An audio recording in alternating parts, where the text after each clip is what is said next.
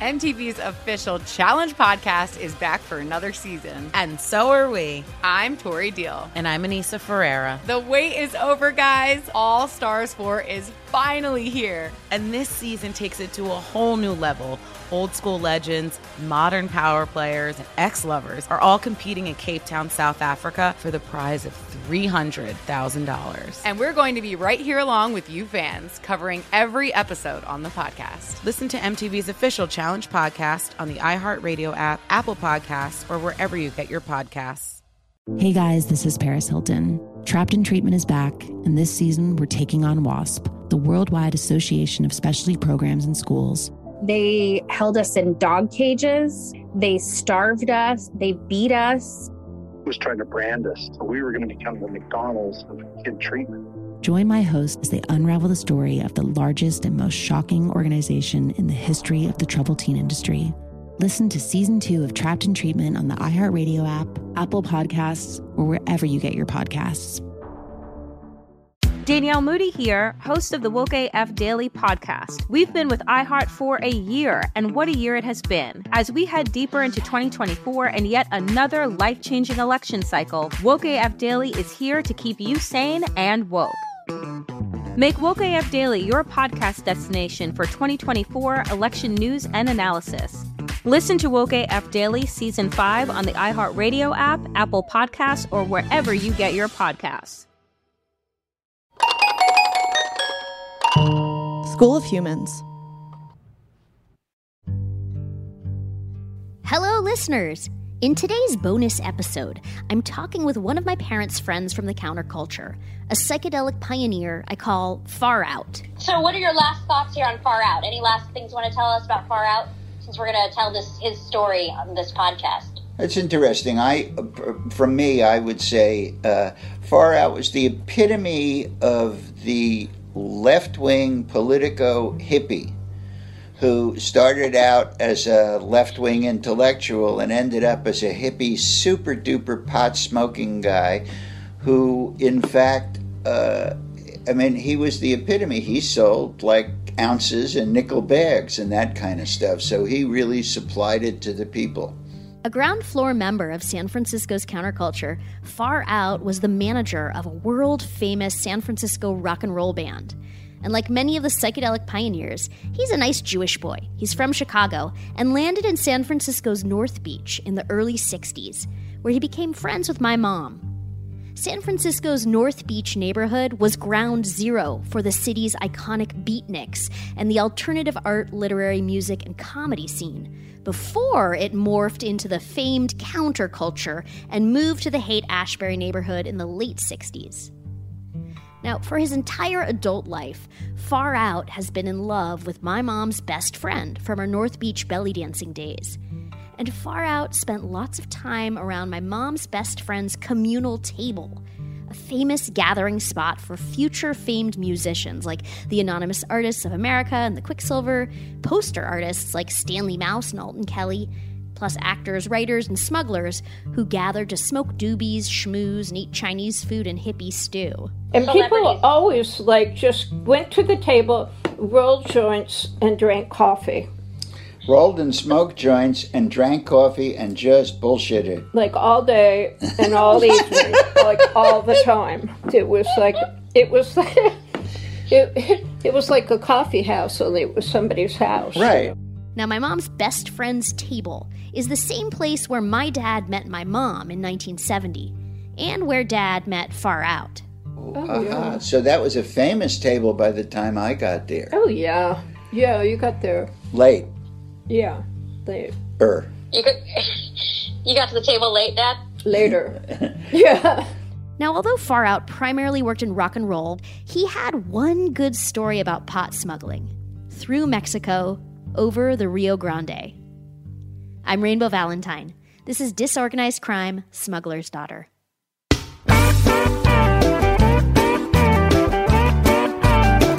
a doobie, young, free, and groovy, making it up as we roll along.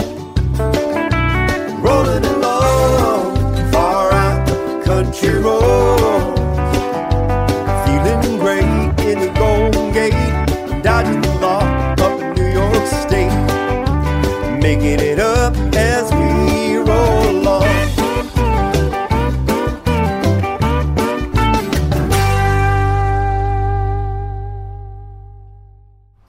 my God, okay, I have just taken a trip through the city, San Francisco, to get to the Castro, which is an awesome neighborhood, and I'm going to ring the doorbell. Oh, here we go. Okay. I went to Far Out's apartment in San Francisco. Now in his 80s, Far Out has been a small-time pot dealer for over 60 years. And he might be one of the last remaining psychedelic pioneers still living in San Francisco proper, in the Castro. And they're holding me. All right, here we go. All right, we're going in. All right. Hi there. How are you? I call him Far Out because he says it all the time with complete earnestness and far out awe. He really means it. And since I say far out all the time, I mean, I probably say far out 102 times a day. I love that. So Now, Far Out was never a true smuggler. He was a band manager with a pot-dealing side hustle. But being a true psychedelic pioneer, he did one smuggling trip. And he told me about it while sitting in his tiny apartment full of pot paraphernalia and iconic memorabilia from his life amongst San Francisco's music superstars. His one smuggling trip happened to be some of the best pot he'd ever smoked. It was the best, most spectacular Mexican pot I have ever run across in my life. It was literally Technicolor. It was yellow, gold, green, red, blue, and I've been smoking pot since 57, so what do we have? We have 62 years. So I consider my judgment pretty good. It was the best Mexican pot that I ever smoked in my life. Now, being in his 80s, Far Out is vague on details like who asked him to supervise the trip. But remember, business was all done amongst close friends, so it was probably another psychedelic pioneer also in rock and roll. They rented a house south of Mexico City, and they were going ahead with a purchase, and they needed somebody to supervise the whole operation. I flew down to Monterrey, which is in northern Mexico. At the airport in Monterrey, I rented a car. I rented a new Dodge, a 70 Dodge, and I started driving south. Now, the rented Dodge became a critical part of Far Out's illicit adventure about to unfold. And I drove all the way south of Mexico City. I drove hundreds of miles south, followed my nose. I arrived at the house. I entered the house. They took me to the back living room and the back room. And there in the back room, piled in a corner, was 250 pounds of the most beautiful Mexican pot, and they had already bought really thick, clear plastic vinyl. They'd bought sheets and sheets and sheets. So I decided what we're going to do is we're going to wrap these 250 pounds, 1 pound at a time. And then I had us separated into 5 piles of 50 pounds each, 50 bundles each. And we made 5 bundles. Each, there was 250 bundles. Then I made 5 bundles. Each bundle was 50 pounds. So it was wrapped over and over again with this vinyl because we were going to cross it on the river, on the Rio Grande.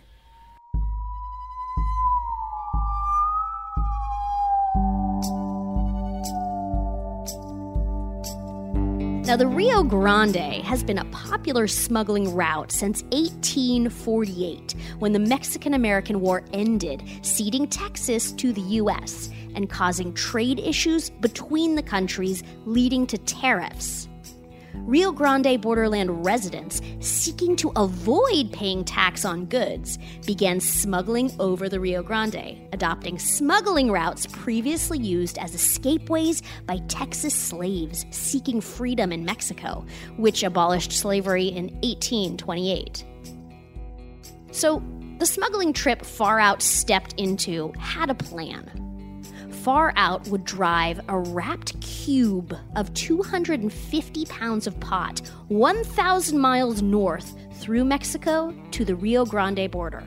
There, he would send it across the river, passing it off to the Texas smuggling crew waiting on the other side of the Rio Grande. Now, the Texas crew member was a physicist whose day job was to watch cloud chamber photographs of nuclear explosions. So Far Out and his crew set off north with a cube of 250 pounds of pot in Far Out's Dodge, which left first with the rest of the crew following 45 minutes behind.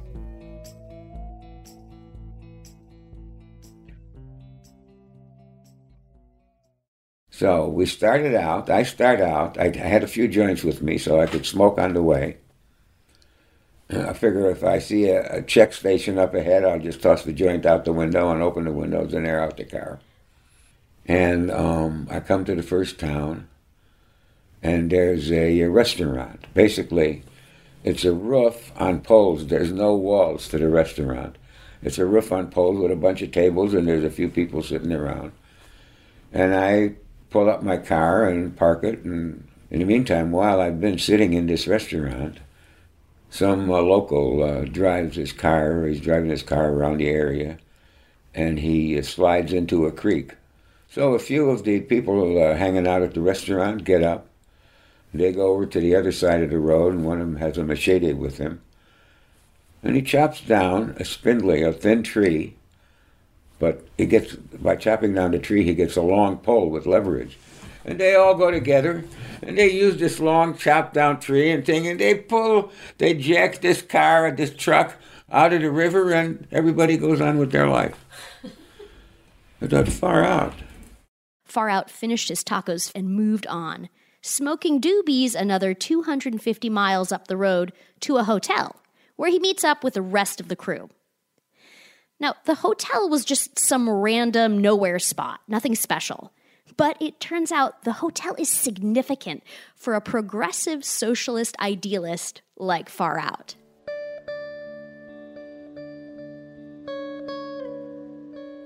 I'm walking downstairs to meet my friends and have breakfast. I'm on the second floor. And from the second floor down to the first floor into the big circle in the center is a sort of a bent stairway. There's a half a flight, and then a little landing, and then another flight going down. As I'm walking down the first flight towards the second flight going down, at that landing in the middle, as I'm walking down, I see a picture of Emiliano Zapata, an old hero of mine. He led the Mexican Revolution in the early 20th century. But he's a hero of mine, and I'm walking down the stairs. I'm approaching that picture hanging on the wall of Zapata. It's a famous picture of Zapata. He's got his bullets, banderillas, across his chest. He's got his sombrero on his head, and he's holding his rifle. And as I'm walking down the stairs and I'm approaching that picture, a really strange, weird feeling comes over me. I can't figure out what's going on in my body and my head. And as I come to the bottom step and I'm standing in front of the picture, I realize the wall that the picture is hanging on is the wall against which Zapata is standing to have the picture taken. It turns out that the hotel that we were staying in used to be Zapata's headquarters. He used to ride his horse around that inner circle inside the brick wall. For me, this was even more of an adventure than the smuggle itself. You know, I stood where Zapata stood. This blew my mind. Even now, I get the chills thinking about it. I'm Rainbow Valentine. This is Disorganized Crime. We'll be right back.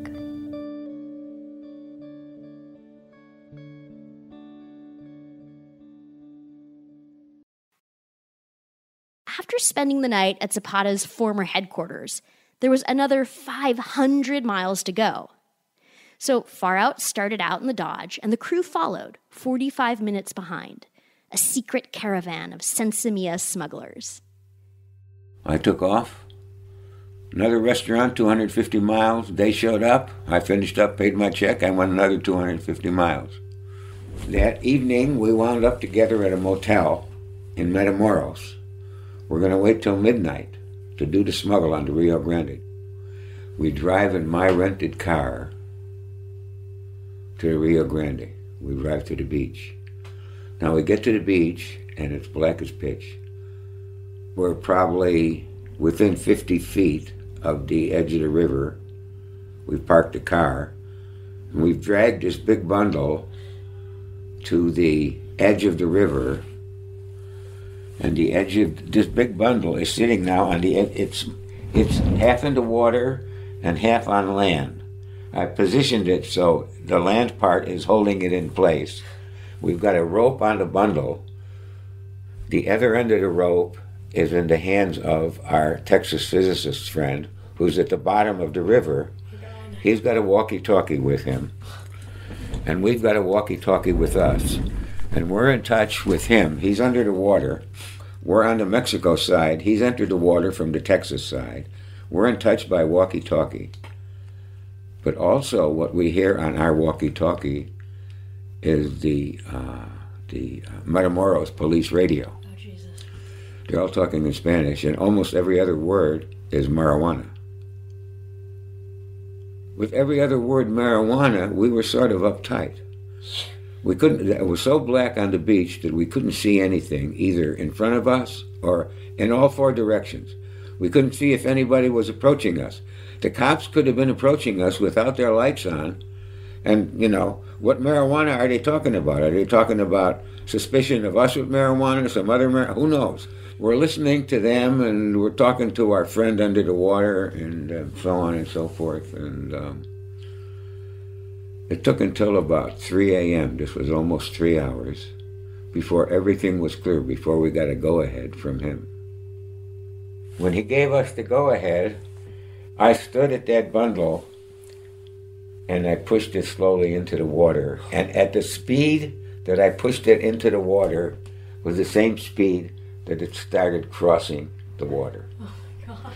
And we watched it crossing the water until we could no longer see it. And then we got an okay from him. He said, "See you later." Oh my God. The crew piled in Far Out's rental car, relieved to pass off the weed, when the danger they'd been evading for 1,000 miles zeroed in on them. The Mexican Policia. We come to an intersection. It's hard to tell how the intersection was defined, but we could tell it was an intersection. We were not yet at the town, and there was a big I can't tell what it was hanging from, but there was a traffic light in the middle of this intersection where nobody was there. And, you know, and also it's 3 a.m. So we come up to this intersection, and the traffic light is red. So we stopped. And as we stopped, I noticed about 30 feet in front of us, there's a cop. It's like a municipal cop standing there, which is, I can't understand this. It's 3 a.m. He's a municipal cop. There's no civilization in this area at all. What's he doing here? And why is he here? And what's a cop doing here?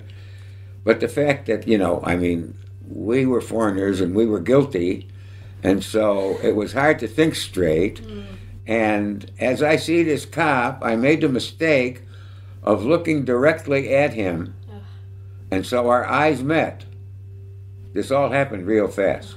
And as our eyes met, he did this. He beckoned to you. Yeah, Yes. So we had no choice but to approach him.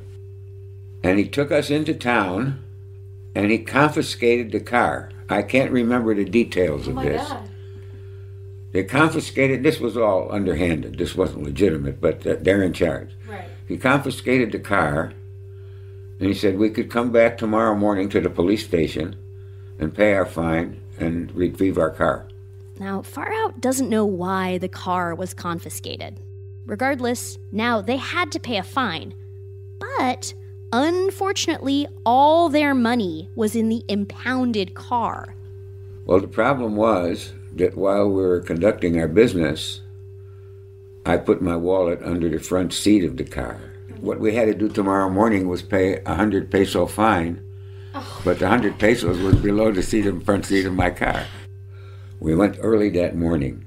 We climbed over the cyclone fence of where the car was confined. Whoa. And I went into my car, and I got the wallet from under the front seat, and then we climbed out. And then we went to the police station and paid them 100 pesos, and they went and released my car. Ugh, disorganized crime for sure. Meanwhile, the Texas crew drove the cube of pot from the Rio Grande to the San Francisco Bay Area. Far Out drives back to Monterrey, Mexico, and flies back to San Francisco to help them with the distribution. And we opened the pot, and one of the 50-pound bundles leaked and got wet. That's it? That was it. Incredible. Being a local pot dealer and music manager rather than a smuggler, Far Out had never done something this daring and dangerous, and he never would again. Far Out preferred dealing small amounts of pot to his regular customers in town over the intense adrenaline rush of smuggling large quantities over borders, supporting my theory that my parents are adrenaline junkies. My meeting with Far Out ended with him reminiscing about his great love for my mom's best friend, who recently passed away. Far Out expressed surprise that my dad, of all the people around Mom's best friend's psychedelic table, had been the one to call him to share the sad news of Mom's best friend passing. An icon of San Francisco's psychedelic history, Far Out has been a pot dealer for almost 60 years, along with his career managing global rock bands. I can't tell you who, but it's giant, like the biggest. Now, this reminds me, it's always good to have a side hustle in order to generate multiple income streams. And in this unprecedented pandemic, full of immense, devastating job loss, cultivating side revenue hustles is a valuable idea. I'm not saying we should all become pot dealers, but maybe toilet paper dealers. I do hear there's a black market for it now, and I'm totally serious about this. There's a black market for toilet paper. We should all become toilet paper dealers. Stay safe out there. Wash your hands. Don't touch your eyeballs. I'm Rainbow Valentine, and this is Disorganized Crime, Smuggler's Daughter.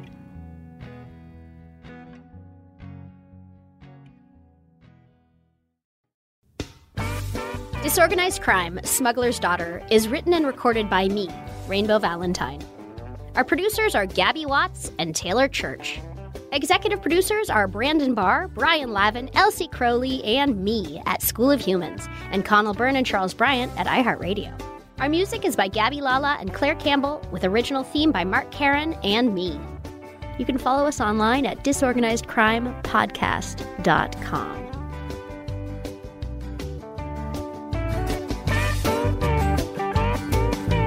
Writing our own story, doing as we please. Tamalpais, sleeping princess of the redwood trees. She helps us keep it real. A handshake seals the deal. Grab the stash, seal the meal, and load up these old wheels. Rolling a doobie, young, rich, and groovy. Making it up as we roll along. Rolling along, far out country road. Rolling along, far out country road. Rolling along, far out country road.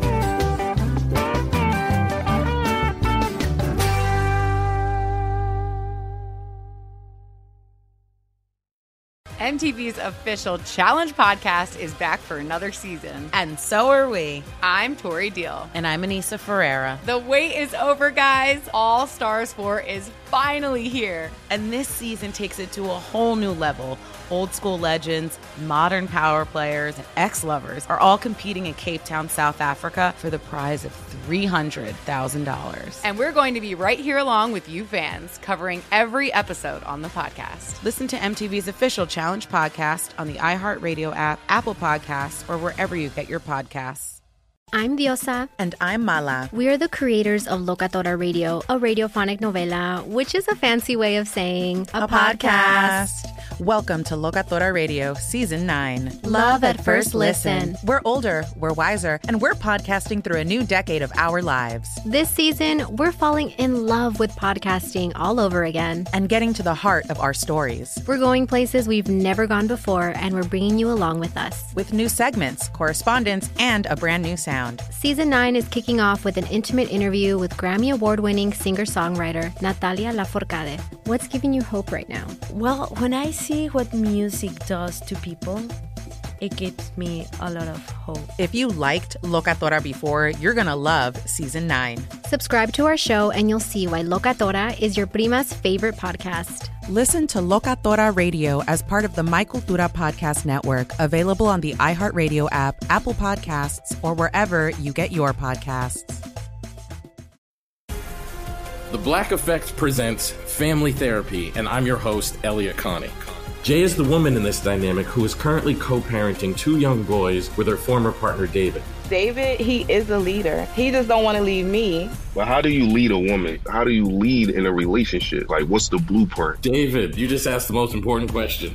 Listen to Family Therapy on the Black Effect Podcast Network, iHeartRadio app, Apple Podcasts, or wherever you get your podcasts.